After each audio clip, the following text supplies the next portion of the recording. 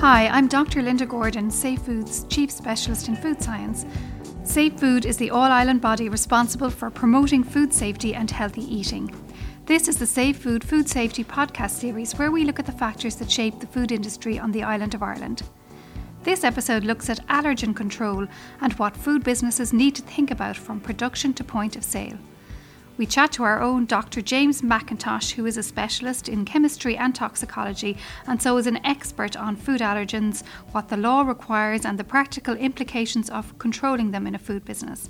Hi, James, and thanks for joining us. Hi, Linda. So we hear a lot about allergens these days. Why are they such a concern in food?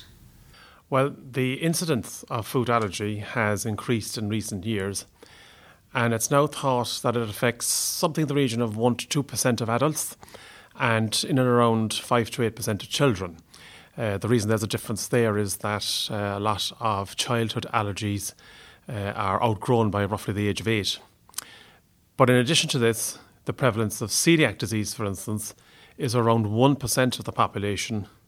And as for the prevalences of the different food intolerances, we know that lactose intolerance affects around 5% of the population, but we simply don't know the prevalence of the other food intolerances, things like non-celiac gluten sensitivity, for instance. If we take a conservative estimate of the overall prevalence of food hypersensitivity, that's the umbrella term for food allergy, food intolerance and celiac disease, and if we say that it's 15% of the population, which is a conservative estimate, then on the island of Ireland, this equates to something over 900,000 people. So for food businesses, this represents a significant proportion of their customer base and something that they simply cannot afford to ignore. What are the allergens that food businesses need to be worried about specifically? Well, as a food business, whether you're in manufacturing or catering, you have to inform your customers if any of your products contain any one of 14 food ingredients that can cause allergies or intolerances.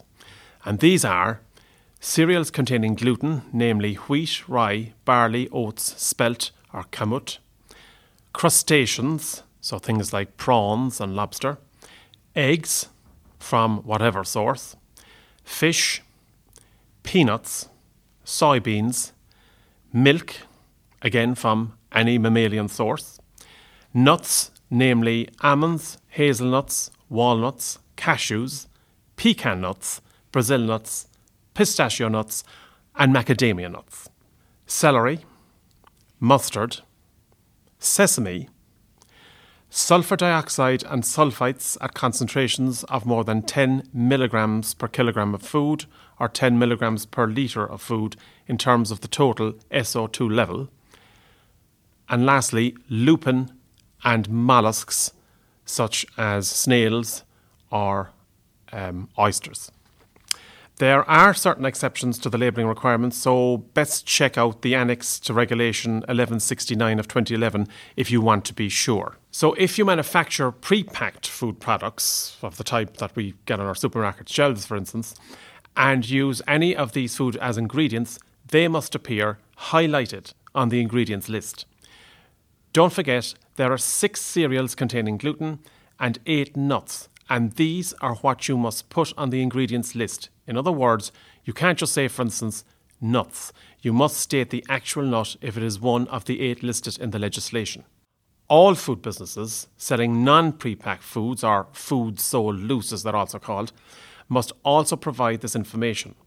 In the Republic of Ireland, this has to be provided in written form, such as on a menu or maybe on a notice board, while in Northern Ireland, the information can be imparted verbally to the customer following a request.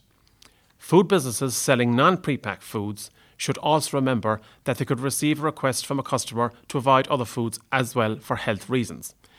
Just treat the request as you would a request to avoid any of the legislated allergenic foods.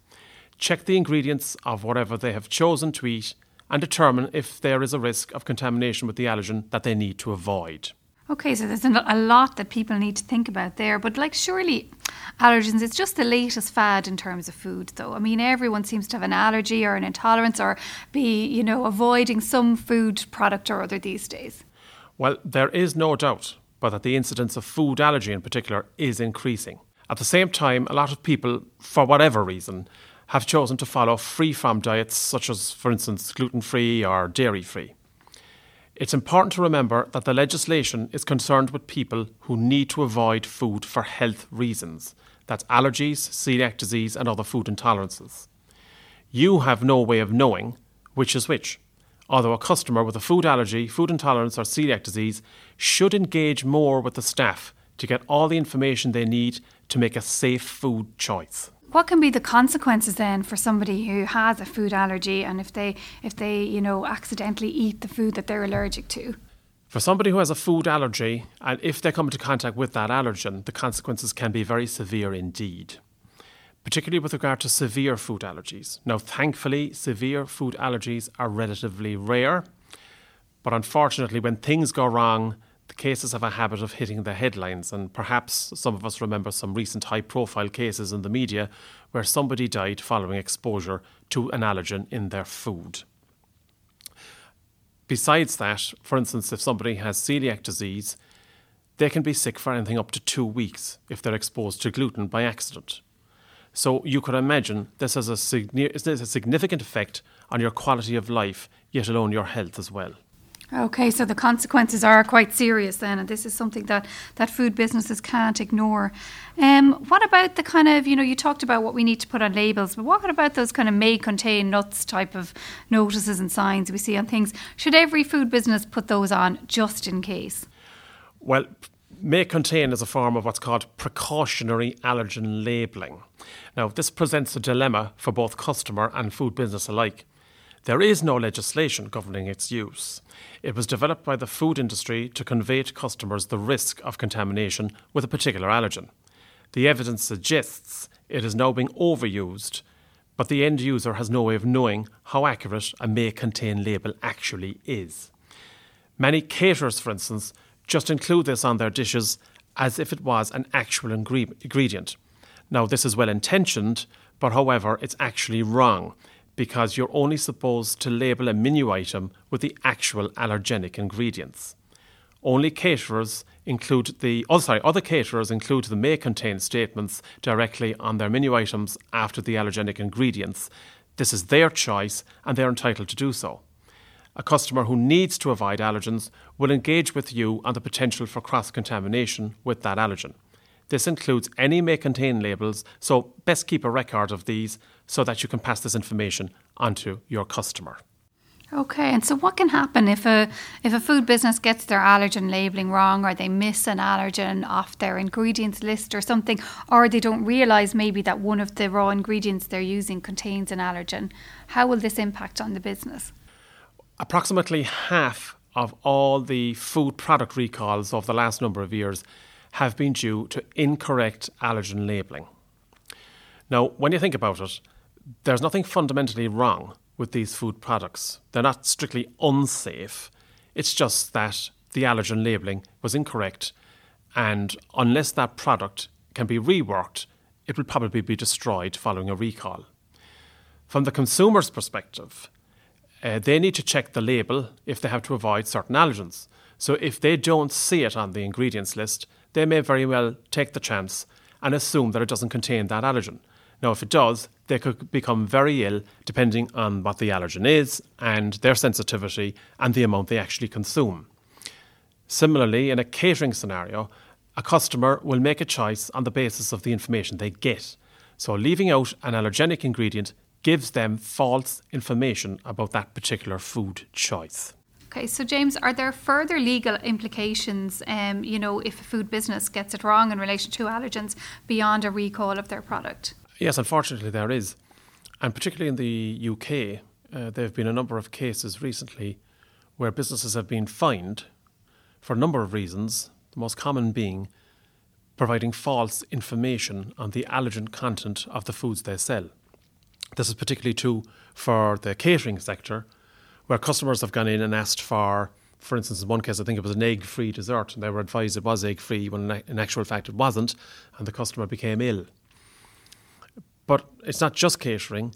We've had another case recently in Northern Ireland where a child got sick. Again, he had an allergy to egg, and he ate a bar, a pre-packed food product, that did not have egg listed as an allergen in the ingredients.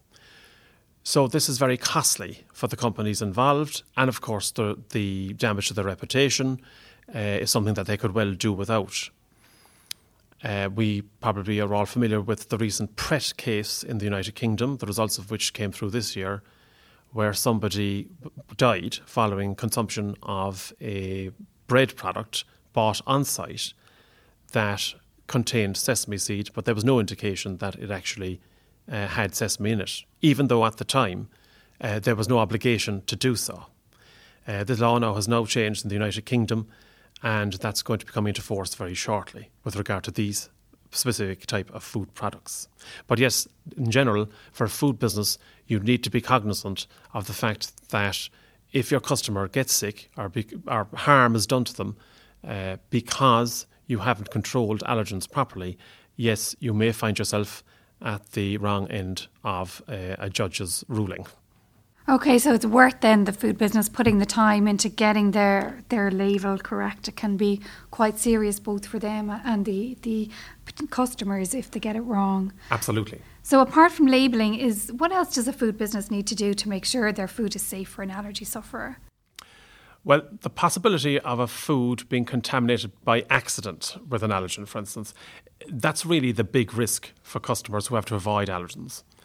Food manufacturers can resort to precautionary allergen or may contain labelling to tell customers that there is a risk of contamination.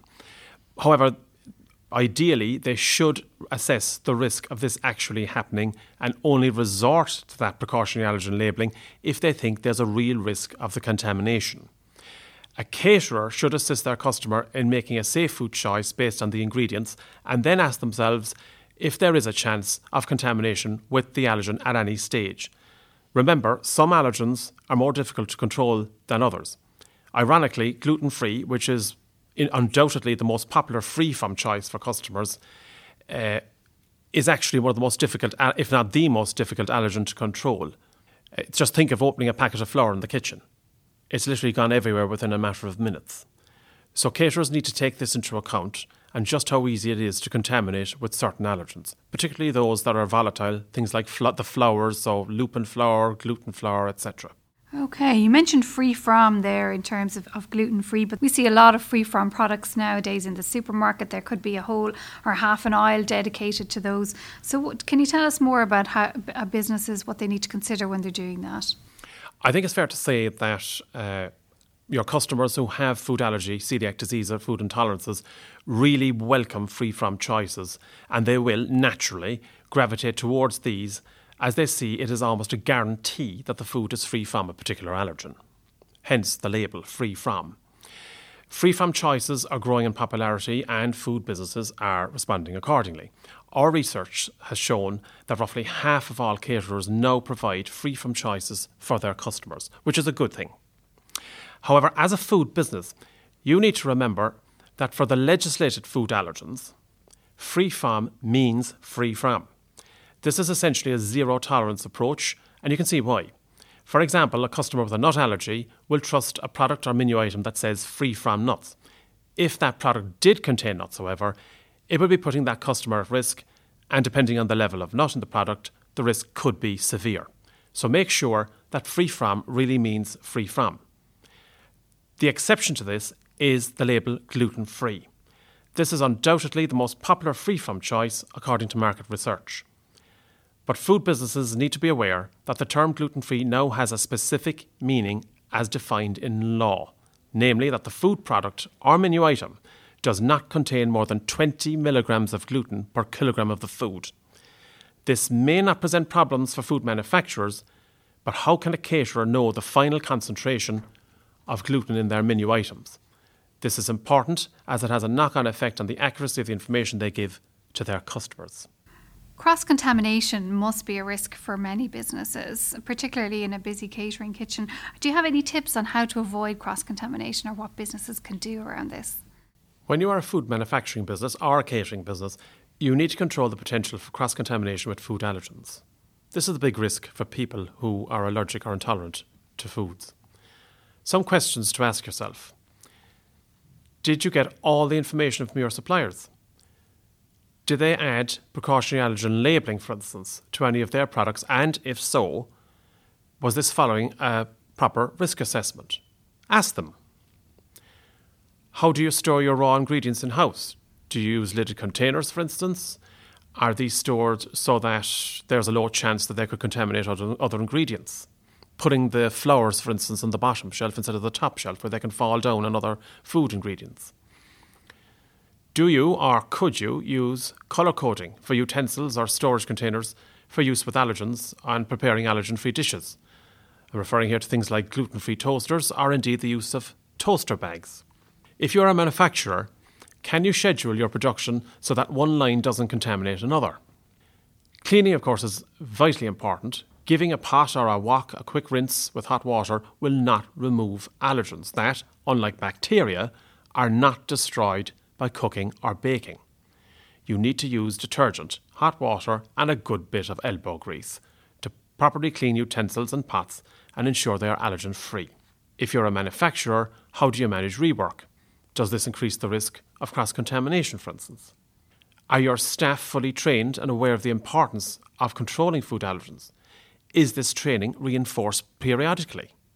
Remember, if you're unsure of the risk of cross-contamination, you should tell the customer and let them decide on whether or not to purchase a particular menu item. So if food businesses want more information and guidance to help them get it right in relation to food allergens, where can they go to find that kind of resource? Well, Safe Food have a number of freely available resources that food businesses can use to train their staff and help them accommodate their food allergic, celiac and food intolerant customers. These are available on the Safe Food website, so do a search for Safe Food. By the way, this includes resources that help caterers address the whole issue of gluten-free. To assist food businesses in keeping track of their allergenic ingredients, check out MenuCal, which is freely available on both the websites of the Food Safety Authority of Ireland and the Food Standards Agency in Northern Ireland. That's great. I think on that note, we'll leave it there. Thank you very much to James McIntosh for that very comprehensive overview of allergens. I'm Linda Gordon and thank you for joining us today. Please spread the word about the Safe Food Knowledge Network podcast series to anyone you think could benefit from it. If you want to hear more on this or other food safety and nutrition issues, search Safe Food Podcasts or join the conversation on @SafeFood Network and follow us on LinkedIn. Until the next time, goodbye and take care.